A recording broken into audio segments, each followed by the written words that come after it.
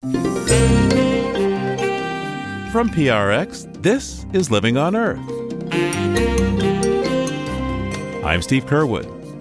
On this Earth Day in the climate crisis, we are looking forward to how the world is reimagining a greener economy. The care economy is largely a green economy. It's largely a low-carbon set of industries, interestingly, predominantly held by women and women of color. Also, the values solution to the climate crisis. We have to save ourselves from this existential crisis by changing fundamentally the way we live, how we relate to one another, and how we relate to the rest of life. The ecological crisis is not a crisis of the birds and the bees or the trees and the toads. It's a crisis of how we live as spiritual beings in a physical reality. That's this week on Living on Earth. Stick around. From PRX and the Jennifer and Ted Stanley studios at the University of Massachusetts, Boston, this is Living on Earth. I'm Steve Curwood.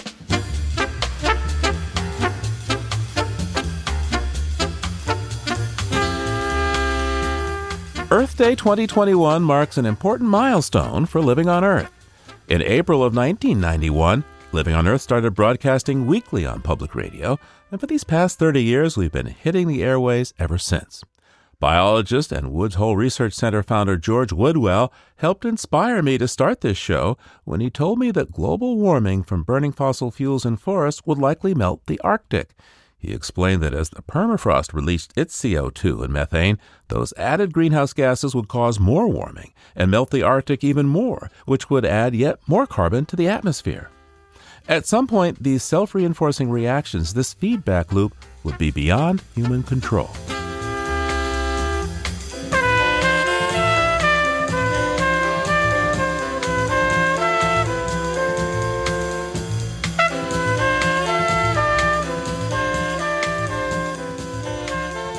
As a journalist, it seemed to me that if what George described was allowed to get out of hand, little else would matter for society.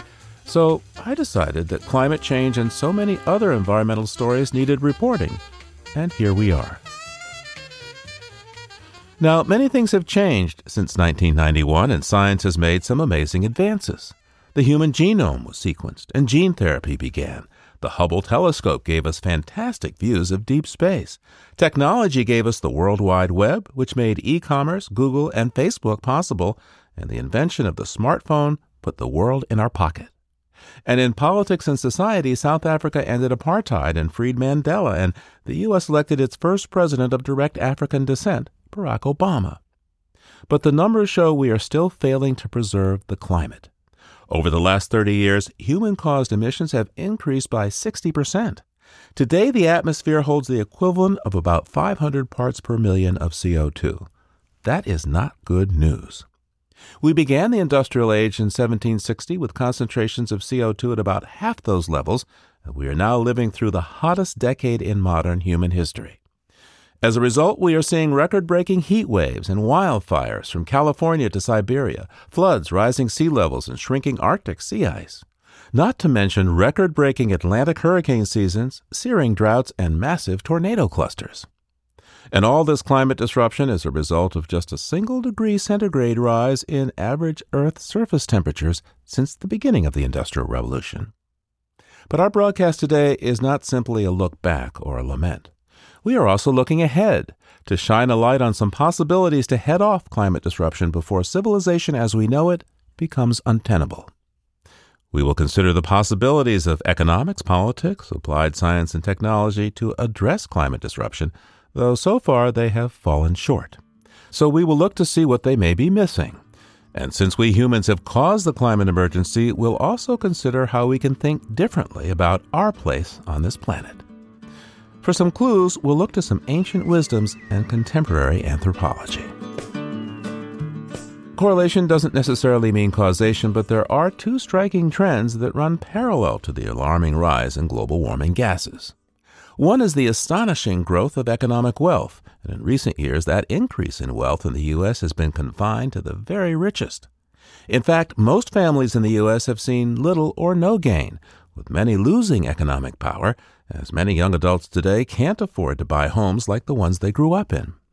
The other trend is the loss of confidence in government action at the national and local levels and the failure of international rules governing climate change emissions to go beyond the honor system. The concentration of economic and political power related to those trends has historically thrived on extraction and burning of fossil resources. Climate policy critics, including Van Jones, Christina Carlson, and Bill McKibben, say that has to change if we are to halt our present march toward climate Armageddon. The first industrial revolution hurt the people and the planet too. The next industrial revolution has to help the people and the planet. Meaningfully addressing climate requires an economic transformation in basically all corners of our economy. I think we're reaching a turning point.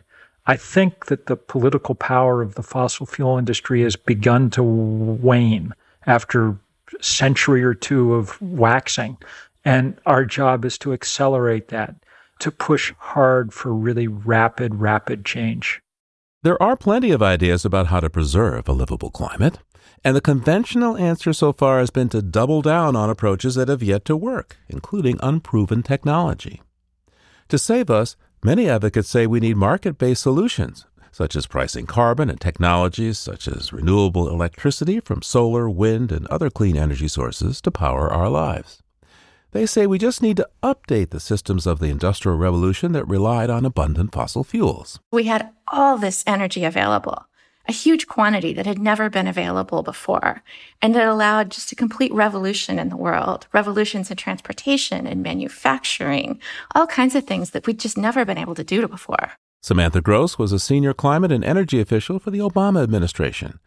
Now at the Brookings Institution, she notes that by the 20th century, oil had become the most valuable commodity on world markets. If you were to design a fuel to be used for transportation, you really couldn't do a lot better. It's very energy dense. It has a lot of energy within it for its weight and its size. It's easily transportable. It's a liquid, so it works in an internal combustion engine. It's really an excellent transportation fuel. So she calls for new technologies to power the world while avoiding more climate disruption. We absolutely need both cleaner energy and more energy. There's roughly 1 billion people in the world right now who don't have access to modern energy services. And so dealing with climate change while not providing those people with a better standard of living is no solution at all. When climate change first hit the headlines, the fossil fuel industry pushed back on the perceived threats to their profits. Some fossil fuel companies spent millions on disinformation campaigns to stoke climate denial. But now, as climate dangers can no longer be ignored and the world is going greener, big capital is excited about new prospects for growth. We're talking about what many would say is probably the largest new economic opportunity, right? Andrew Winston is a sustainability consultant for major corporations and co-author of the 2006 book Green to Gold, which became popular among Fortune 500 executives. In the past, in the 90s, 2000s, it's the internet, it's the growth of connection and mobile. Now it's the clean economy. And I think we're talking many, many trillions of dollars of market in, transportation, in different kinds of fuels and building efficiencies and regenerative agriculture. I mean, just a whole range of things that are in multi-trillion-dollar markets. So the companies that take advantage of that, just like, any former kind of industrial revolution we've had, any of the major waves of change, the companies that are prepared for it and can serve that future do very well. And the ones that don't and kind of stick to how they've done things forever disappear. But even with the advent of electric cars like the Tesla and pricing of solar power well below that of coal, the growing profits of green tech have yet to halt the climate emergency. More is needed, says Christina Carlson, program manager for the Climate and Economic Transformation team at the Roosevelt Institute. The markets will have to be a part of this. We can't do this without private money. But focusing on those types of mechanisms alone will not get us anywhere near where we need to be in terms of mitigating climate. And it'll also further deepen the unequal, structurally racist outcomes that system has already created. She says systemic racism has distorted government policies and spending when it comes to environmental justice and climate justice at home and abroad. All fiscal policy even if it seems completely unrelated to climate, will have climate implications. So it's really a framing argument and a sort of a policy development principle that's saying you can't ever be climate blind as you're making choices. And Christina Carlson adds that if human rights and fairness guide the conduct of governments and businesses, it would have a more positive economic impact in the long run than self-centered free market approaches. Climate is already an economic cost and an economic drag on our economy. Not only are we actually spending money to mitigate climate disaster that's happening now, but we're also seeding risk in our financial system by not dealing with the issue that we all rely on fossil fuels. So we are actively paying for inaction, and as the more we put it off, the more these economic costs are going to compound over time. Some of the costs include lives lost to the burning of fossil fuels, as some 8 million people around the globe and more than 300,000 in the U.S. die each year from fossil fuel pollution, most from disadvantaged groups.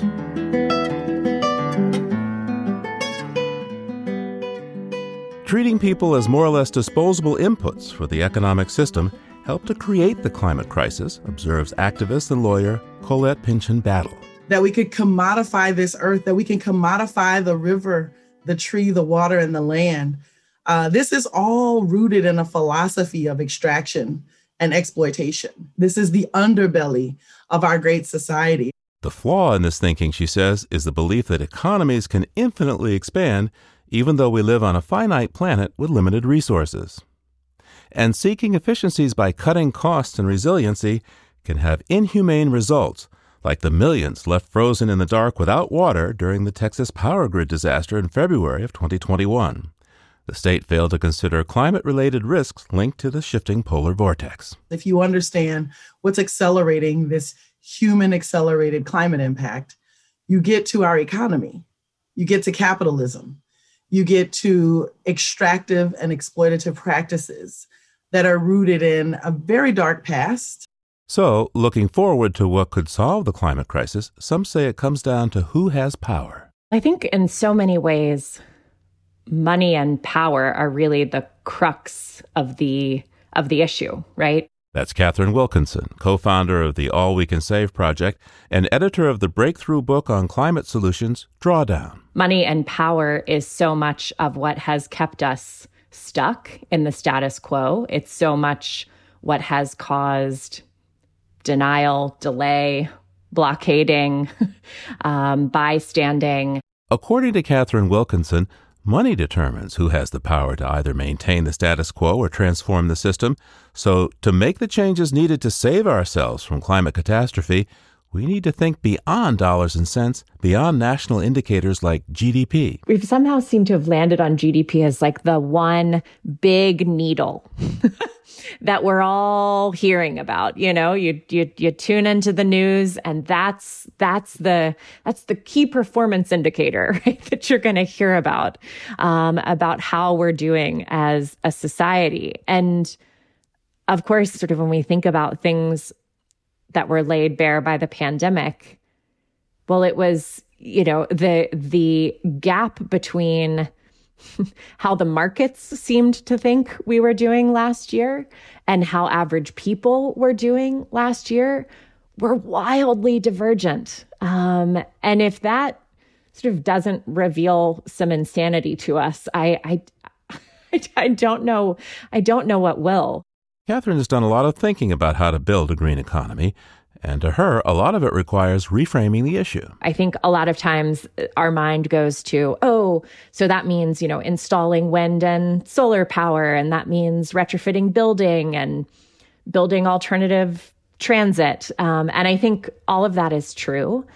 But I think it also means recognizing where we already have a quote unquote green economy, but we've never seen it as such. So for example, most care jobs, right? The care economy is largely a green economy. It's largely a low carbon set of industries. Interestingly, predominantly held by women and women of color. She foresees a green economy that is built upon unity and says we're moving in the right direction. even as wealth inequality widens, even as concentrations of money and power in some ways are growing larger and larger in a smaller and smaller set of hands, we're seeing the collective, right, rise up in various ways as the corrective, right? The collective as the corrective to that situation, and the collective as the means to shift the deployment of money and power towards a just and livable future.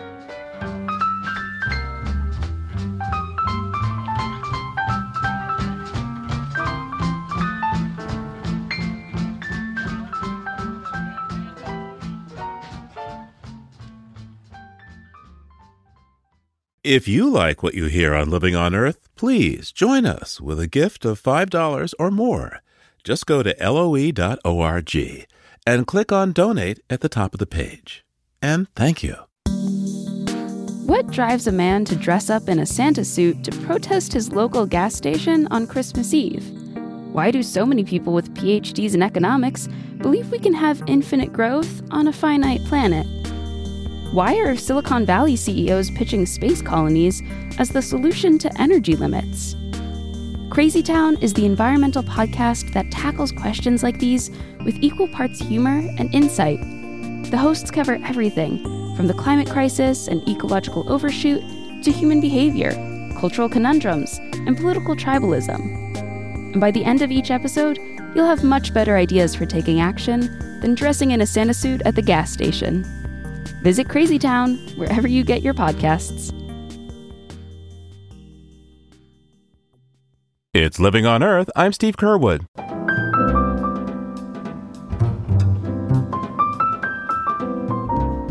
One of the most fascinating aspects of science is the way its knowledge base is always changing, and new discoveries can come almost, if not entirely, by accident. Indeed, so many discoveries like radioactivity and antibiotics came when researchers were looking for something else in their laboratories, and then, fortunately, had the good sense to pay attention when they got unexpected results. And some of that good sense comes from the humility of knowing that there are so many amazing things that accepted science still doesn't understand. Consider, for example, that few of us would dispute the existence of love, though hopefully all of us have experienced it. But science cannot explain precisely what love is or even the exact process that creates, shares, and enjoys love. Someday, we may be able to explain in more scientific terms what is now the mystery of love, as unromantic as that might sound, much as after millennia of observing birds flying, humans finally figured out the physics of how the birds do it so we could make wings to carry ourselves. When it comes to Earth's climate, there are still huge gaps in our knowledge of how the Earth stays neither too hot nor too cold to support life. The big unanswered questions are why and exactly how. We do understand which molecules reflect the sun's heat and which ones can trap it. But modern humans have never lived through a major shift in the climate, so we can only speculate what might happen if the Goldilocks range of temperatures we need to survive are ever knocked out of whack. Right now, we are guessing that a more than a 2-degree centigrade rise in average global surface temperatures over pre-industrial levels will literally start toasting civilization, and the climate disruption we can already see and feel comes from little more than a 1-degree rise. Our guesses come from models run on supercomputers, but among their weaknesses, they are poor at modeling clouds, and water vapor is our most prevalent greenhouse gas. But we humans do have the power to observe, and thanks to the observations of a genius named James Lovelock, there is a hypothesis that could unlock a whole systems approach to protecting the amazing life forms that have arisen on Earth. Thanks to the suggestion of a friend, James Lovelock called it the Gaia hypothesis, after the Greek goddess who symbolizes Earth. Simply put, the Gaia hypothesis says the whole Earth system acts like it is alive, and uses mechanisms that living creatures use to stay alive by constantly regulating temperature, chemical, and physical inputs and outputs, and adapting through evolution. James Lovelock, who turned 101 in 2021, came up with his accidental discovery when NASA asked him back in the 1960s to see if his inventions could detect life on other planets by looking at their atmospheres.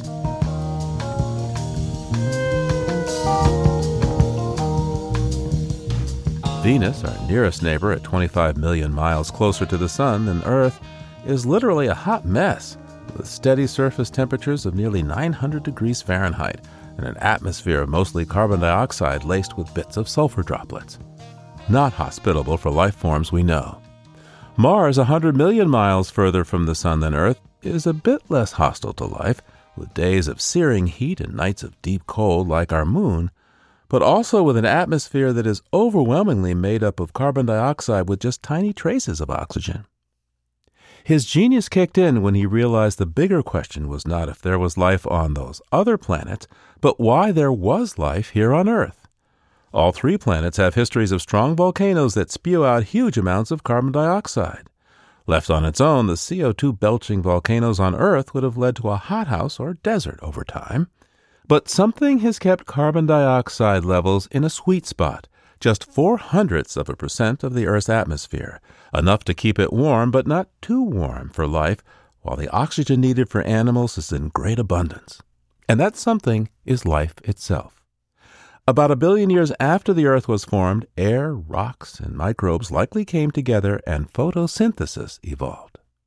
Photosynthesis is how plants, algae, and other organisms convert sunlight into chemical energy and break down CO2 into its elements, carbon and oxygen.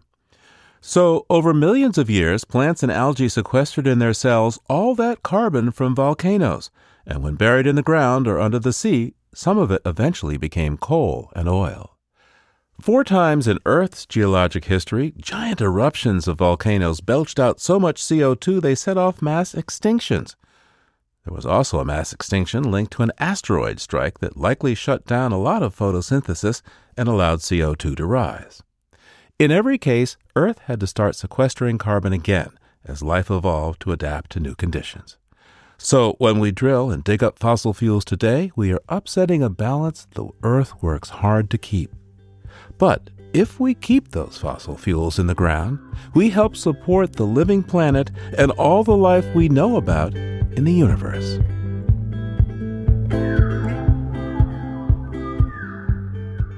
Many scientists have helped advance the Gaia hypothesis over time, which now includes seeing the whole planet, including life, atmosphere, water, and rocks, as a single complex organism. Back in the 1970s, the late UMass Amherst professor Lynn Margulis co-published journal articles about Gaia with James Lovelock. Her insights about symbiotic evolution rather than brutal competition suggested some mechanisms for Gaia's self-regulation. One of the most public voices now on the Gaia hypothesis is a former student of James Lovelock, Stefan Harding. He is now a deep ecology research fellow at Schumacher College in England. In sum, he says, every living plant and animal on Earth interacts with the non-living rocks, atmosphere, and water to make the planet an independent living organism. The scientific idea is when they start interacting with each other, these 4 components, something extraordinary emerges out of those interactions, which you couldn't have known in advance. It's called an emergent property. It says the science is the ability of the whole, of all 4 of them working together, all of them, life, atmosphere, rocks, and water, working together to keep the surface conditions on the planet suitable or within the limits that life can tolerate. So you see, life has a very important role here. Life is intimately involved in regulating the temperature, the acidity of the planet, the distribution of key elements. And so the idea suggests that the Earth is one great living organism. One living organism. And as thinking about Gaia has evolved, more credence is given to the notion that not just biologically active beings, but also the so-called inanimate things like rocks and water can also support life. Observations reveal countless examples of the ways in which life in its many forms regulate the planet. Again, Stefan Harding. Well, basically, we now know that many kinds of organisms, including marine algae and forests like rainforests, they emit chemicals that seed clouds. And those clouds are dense and white, and they cool the Earth. And this is happening over the rainforests and over parts of the ocean. So Just think of that. Living beings are actually helping to cool the surface of the planet. I mean, that's amazing. There's more. There's also, we're pretty sure we know how Gaia has regulated her temperature over geological time, despite volcanoes continually emitting carbon dioxide into the atmosphere, which of course, as we know, is a greenhouse gas, and simultaneously the sun getting brighter and brighter and brighter throughout geological time, so that now it's about 30% brighter than it was when life began, maybe 4,000 million years ago or so. So these two combined, the increasing CO2 in the atmosphere and the increasing brightness of the sun is a recipe for an absolute disaster for life. But eventually the planet will get so hot, the surface gets so hot, all the water would evaporate, boil off like in a kettle. And it's called a runaway greenhouse. That's what happened on Venus. But that didn't happen on Earth because of life holding the water down, capturing the hydrogen as it was trying to flee. Many of the very chemicals we take for granted for life on Earth are themselves a result of life on Earth, including the oxygen from photosynthesizing, notes Martin Ogle, a scientist and educator with Entrepreneurial Earth. If it weren't for life, that some huge number of the minerals on Earth would not exist. And so if you just think of oxides, for instance, as many of the minerals of Earth, that they wouldn't exist were it not for life. And by the way, a most valuable oxide is aluminum oxide in the form of the gem ruby. Gaia as a living system is complex and not fully understood. But just as we can observe and enjoy love without understanding its exact scientific mechanisms, and as we watched birds for millennia before we figured out the mechanics of flight, our observations can tell us a lot about Gaia. In fact, long before modern science emerged, traditional and aboriginal societies already saw the Earth as alive. Joe Bruchac is a Native American storyteller and tells the story of the Shinnecock tribe from Long Island. It is said that in the 17th century, a group of missionaries visited there, and they gathered together a group of Native people. And assuming these people knew nothing about God or creation, but had very unsophisticated ideas, they said, "We wish to teach you about God, but do you have any idea of God or of the creation?" And the people said, "Oh, yes, we do, and let us show you." And they drew a circle on the ground in the earth. Then they drew a very small circle in the center of that. And they said, "This is the eye of creation. And we human beings are that small dot in the middle, surrounded by all of creation, by the great mystery. We are always in the eye of the creation. We're always seen by the great mystery." And the missionaries didn't quite know what to say in response to that. Today, some people dismiss the Gaia hypothesis and the role of rocks and water in life as a pseudo-intellectual exercise to put a more acceptable face on animism beliefs of Aboriginal societies. But even a child in modern America can feel and express a deep connection to the Earth in ways many of us lose or feel awkward talking about as adults. Living on Earth's Bobby Bascom recently read Mark Majewski's book for children, Does Earth Feel?, with some children in her life. The book poses 14 simple but profound questions for anyone to consider, including, does the Earth feel? Yes. Does Earth feel curious? Yeah. It's curious because there's lots of fluttering animals like butterflies. Yeah. And then the question here is, does the Earth feel hurt? Yes. Yes. Why? People aren't being as nice to it. What do they do that's not nice?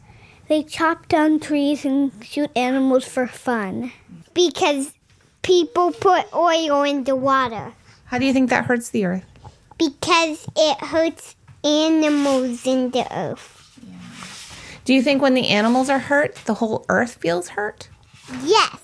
Stefan Harding says we are all born with an intrinsic understanding of Gaia. So it's just our natural humanity to feel the Earth as alive and as a mother.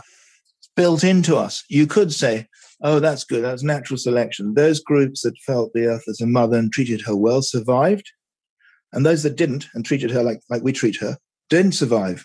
Quite right, natural selection in a way. Well, I don't know. I mean, you can imagine a scenario like that. Modernity is headed for an extinction because of the way we relate to. You don't relate to Gaia with our aboriginality. We relate to her through our greed, and our desire for more stuff and more money and more prestige, and our competitive urges are just over-exaggerated. So that culture like that will go extinct.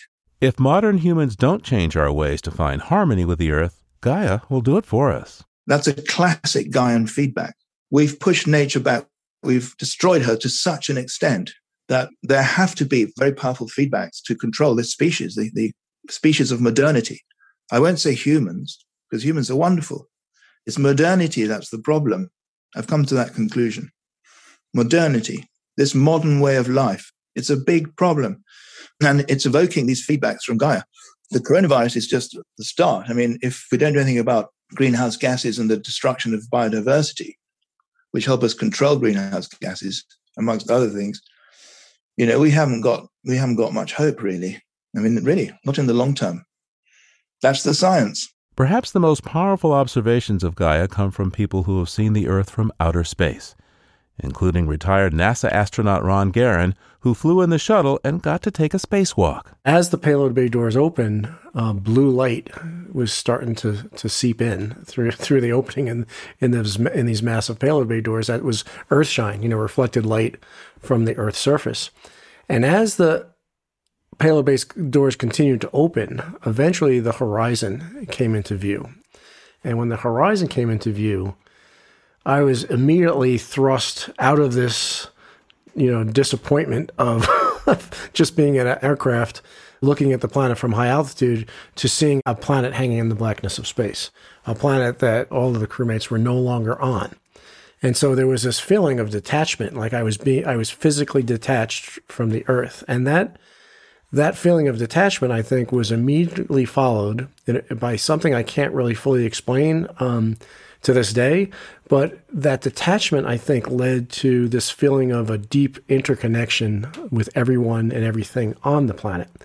It was as if, for the first time in my life, I stepped outside the frame of the masterpiece. Looking at this beautiful, breathtaking planet turning, 240 miles below us, was looking at a masterpiece. So looking at this work of art, this beautiful thing hanging in the blackness of space from the outside in. And I had, obviously never seen the Earth from that vantage point. And I thought about that, when we look at, when we go to the rim of the Grand Canyon, look out over the Grand Canyon, when we sit on a beach at sunset and look at a beautiful sunset, gravity is pushing us into that scene. We're inside the frame of the masterpiece. We're part of that painting, if you will.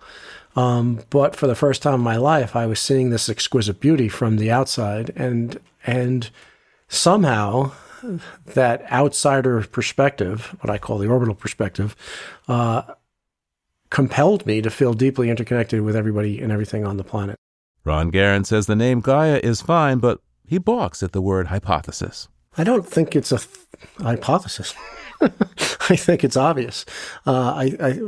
Seeing the planet from that vantage point of space makes it obvious that we're looking at a living, breathing organism, a multi-celled organism, an organism that has different, aspects of it based on the various, multivariate species of life that exist upon the surface and below the surface of Earth and in the atmosphere of Earth.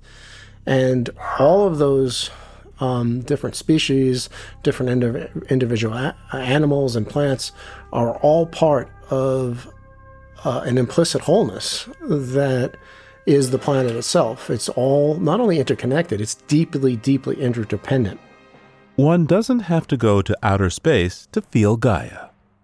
It can be as simple as taking a moment outdoors to be aware of the beauty around you and feel yourself drawn into the presence of the Earth. And by the way, some skeptics say Gaia doesn't qualify as a living being because things that are alive reproduce. Well, the simplest way organisms reproduce is by division. And some already envision a colony of humans and other Earth life forms on Mars. Indeed, Perseverance, the most recent NASA expedition to Mars, has an experimental machine called MOXIE that mimics photosynthesis to produce oxygen. So the gestation may be taking billions of years, but Gaia is in fact taking the steps to reproduce herself, which would truly make her Mother Earth.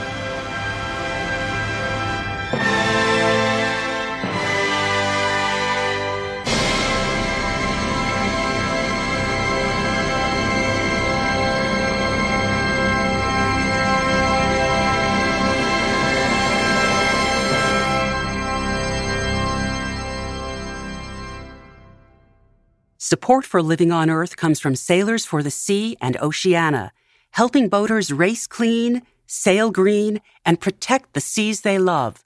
More information at sailorsforthesea.org.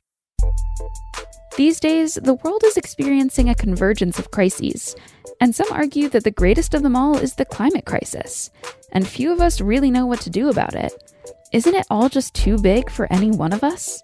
That's the focus of Outrage and Optimism, a lively weekly podcast from Global Optimism. On Outrage and Optimism, Christiana Figueres, former UN climate chief, and her partners Tom Rivett-Carnac and Paul Dickinson set out to help us navigate the complexities of tackling climate change.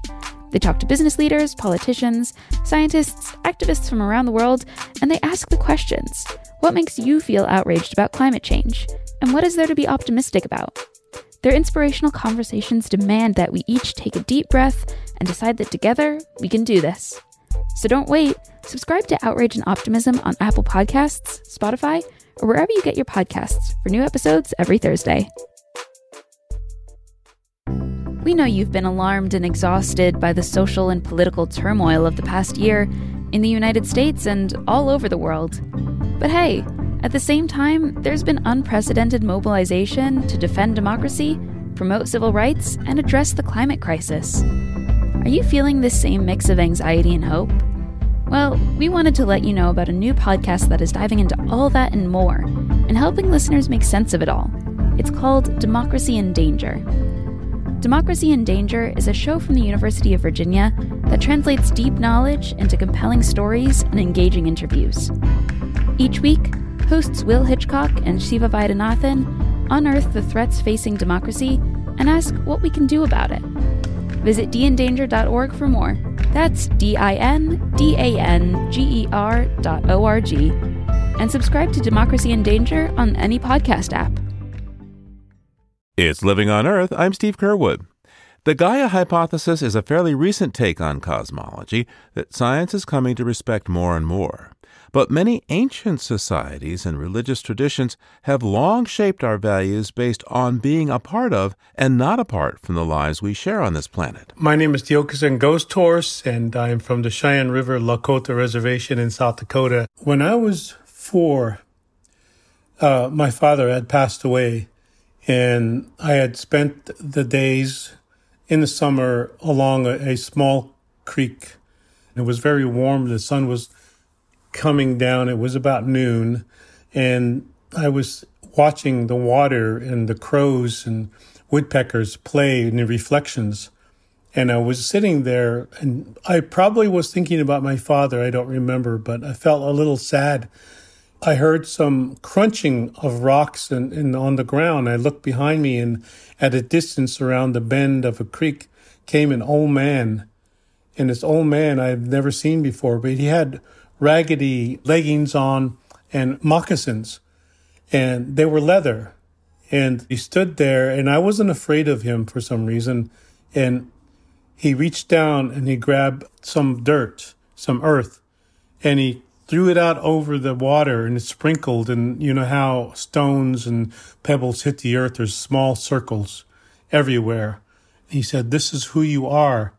And I was amazed in that time construct of a young person, 4 years old. You were looking at all the circles, and then you looked up. I looked up, and I didn't see him, and he was not there. That mystifying experience stuck with Tiokasin. Later, he came to understand better what it meant. So in life, I wanted to know what that magic to me was, and it was basically in water. And in the Lakota definition, mni is the means something like that which is related between you and I and all things. And ni is living or life, and the E is voicing. So voicing the living relationship between you and I and all things is what we call water, and water has consciousness. In the English language, we don't quite have the words to convey what he is saying, but essentially, to the Lakota, water is more than the physical substance we splash on our faces in the morning or use to slake our thirst. It is a way to define how we as individual people are connected to all of life. You heard it out of Standing Rock. They were saying water is life. Mini Bichoni, water is life. But in many ways, our current economic and political system lacks protection for our water and natural resources, which are essential for the health of the planet and humankind. And Native American beliefs like the 7 generations principle are counter to the destructive tendencies in our current systems that value transactions, short-term gains, and efficiency over resiliency. Joe Bruchac is a writer and storyteller of the Nelhegan Abenaki Nation and sees this concept as a guideline for a better world. We must think in terms of 7 generations. What will happen 7 generations from now if I do this? And that goes way beyond ideas of investment, way beyond ideas of contemporary short-term politics. It becomes an investment in a future that is sustainable. That idea of 7 generations is something central to my heart and to the hearts of most people who live a traditional Native way. People from other spiritual traditions are making similar connections. Rabbi Yonatan Naril, who directs the Interfaith Center for Sustainable Development in Jerusalem, is one. The ecological crisis is not a crisis of the birds and the bees or the trees and the toads. It's a crisis of how we live as spiritual beings in a physical reality. He says spiritual leaders who see the ecological crisis through this lens find faith and hope in a variety of sacred texts. The teachings whether in the Bible or the Quran or the Bhagavad Gita for Hindus, all sacred texts contain deep teachings about ecological sustainability. For one, the great spiritual masters of previous generations were living much closer to nature than the average human being is today. And today's spiritual leaders are seeing that distance from nature and the climate emergency and calling their congregants to act. Pope Francis wrote Laudato Si, the encyclical on climate change in 2015, which is a call for Catholics and non-Catholics alike to undergo an ecological conversion and care for our common home. He writes, quote, "Our planet is a mother for all of us. We must hand it on to our children cared for and improved because it's a loan they make to us." Pope Francis is famous for living simply in the Vatican and traveling in a small, unostentatious vehicle, the Kia Soul. Christiana Peppard is a professor of theology at Fordham University and sees Laudato Si in the canon of the followers of St. Francis of Assisi, who dedicated his life to the poor, the animals, and the environment. I think the Pope sees a lot of the dynamics of environmental degradation globally as driven by economic structures of profit and a focus on economic development and growth that is not accountable to the limitations of what the planet can absorb, and it is not accountable to the burdens that are carried by people living in poverty. Like Pope Francis, Father Albert Fritsch is a Jesuit priest who was trained in chemistry. The Pope earned a master's degree in chemistry, and Father Albert a PhD in chemistry before either were ordained. Father Albert went on to co-found the Center for Science in the Public Interest in Washington and a related organization in Appalachia, where he is now a parish priest and director of the website Earth Healing. There's a very personal element to his environmental work. Asked if he had ever felt Jesus Christ speak directly to him, he told the story of visiting the Church of the Holy Sepulchre in Jerusalem, which houses the rock where the body of Jesus was laid after he was taken down from the cross. There's a hole in the display case covering the rock. And so I reached into the hole, and when I did, it was a voice came saying, "Look what they've done to my earth." And it came as clearly as anything I've ever heard in my life. And so when you asked me, what would Christ say? I said, I heard the voice of Christ. And it said it was tremendous sorrow and difficulty because he thought think so much of his earth. Look what they've done to my earth.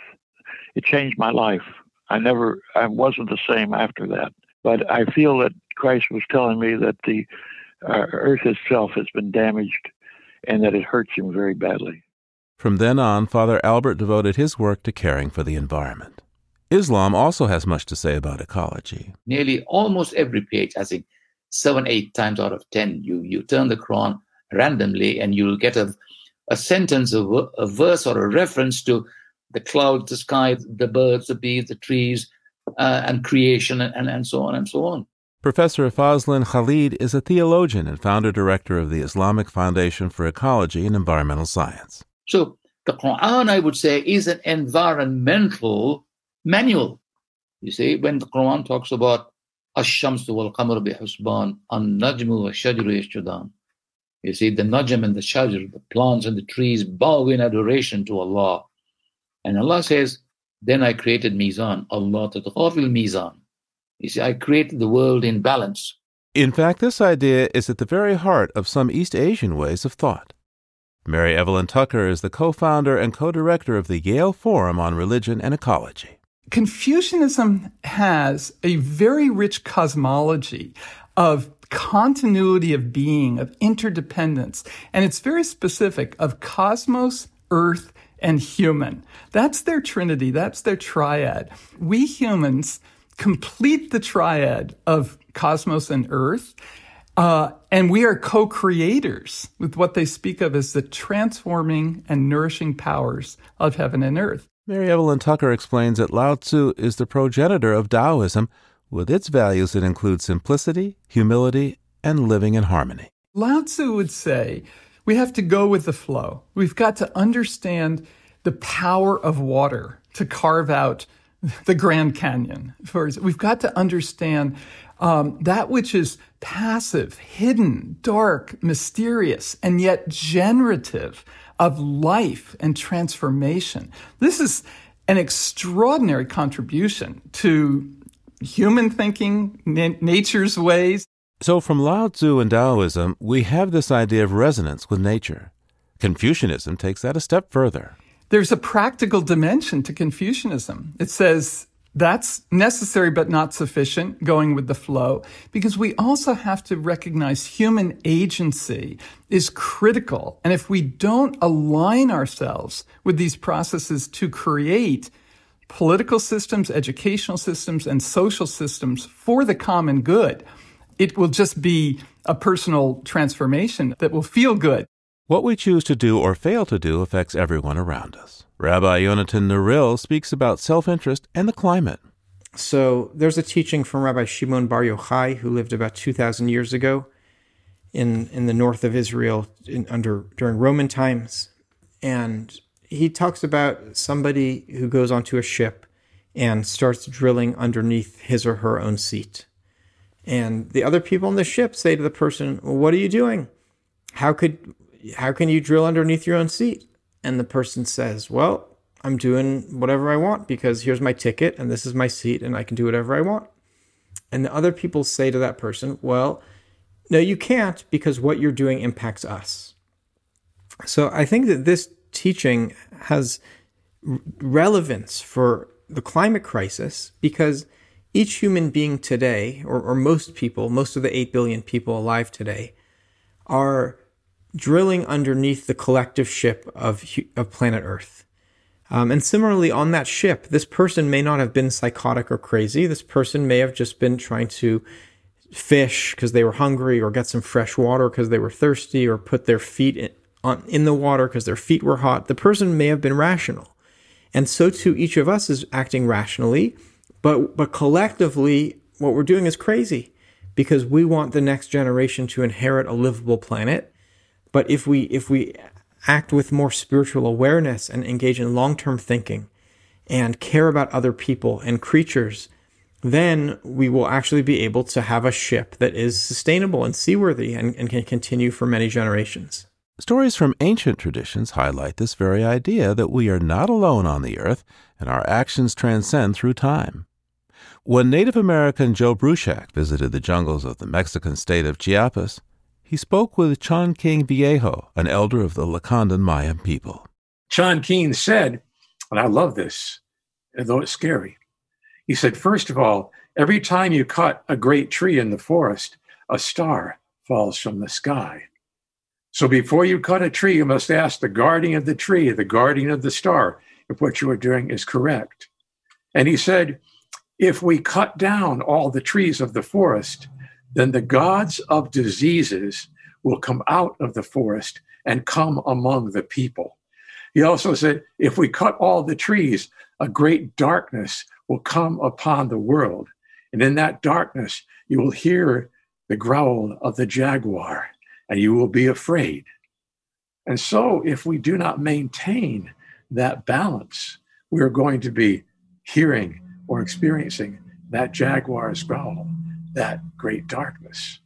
So to me, having traveled some of the world, having met some of the people whose indigenous traditions I found so meaningful and similar to my own, I have to say that we all live on the same earth, that our original teachings are very much the same if we look to the relationship of us with our mother planet. It's not easy to think that long term, and we sometimes fall into the trap of thinking we can engineer our way out of our problems and into the future. That's only a part of it. As we conclude, here are some voices, starting with Mary Evelyn Tucker. We've got a lot of the science and technology and economics and policy, but we don't necessarily have this deep inner spiritual sensibility that we can make it through this bottleneck of extinction and climate emergency and so on. So the human spirit needs care and activation on every level, I think.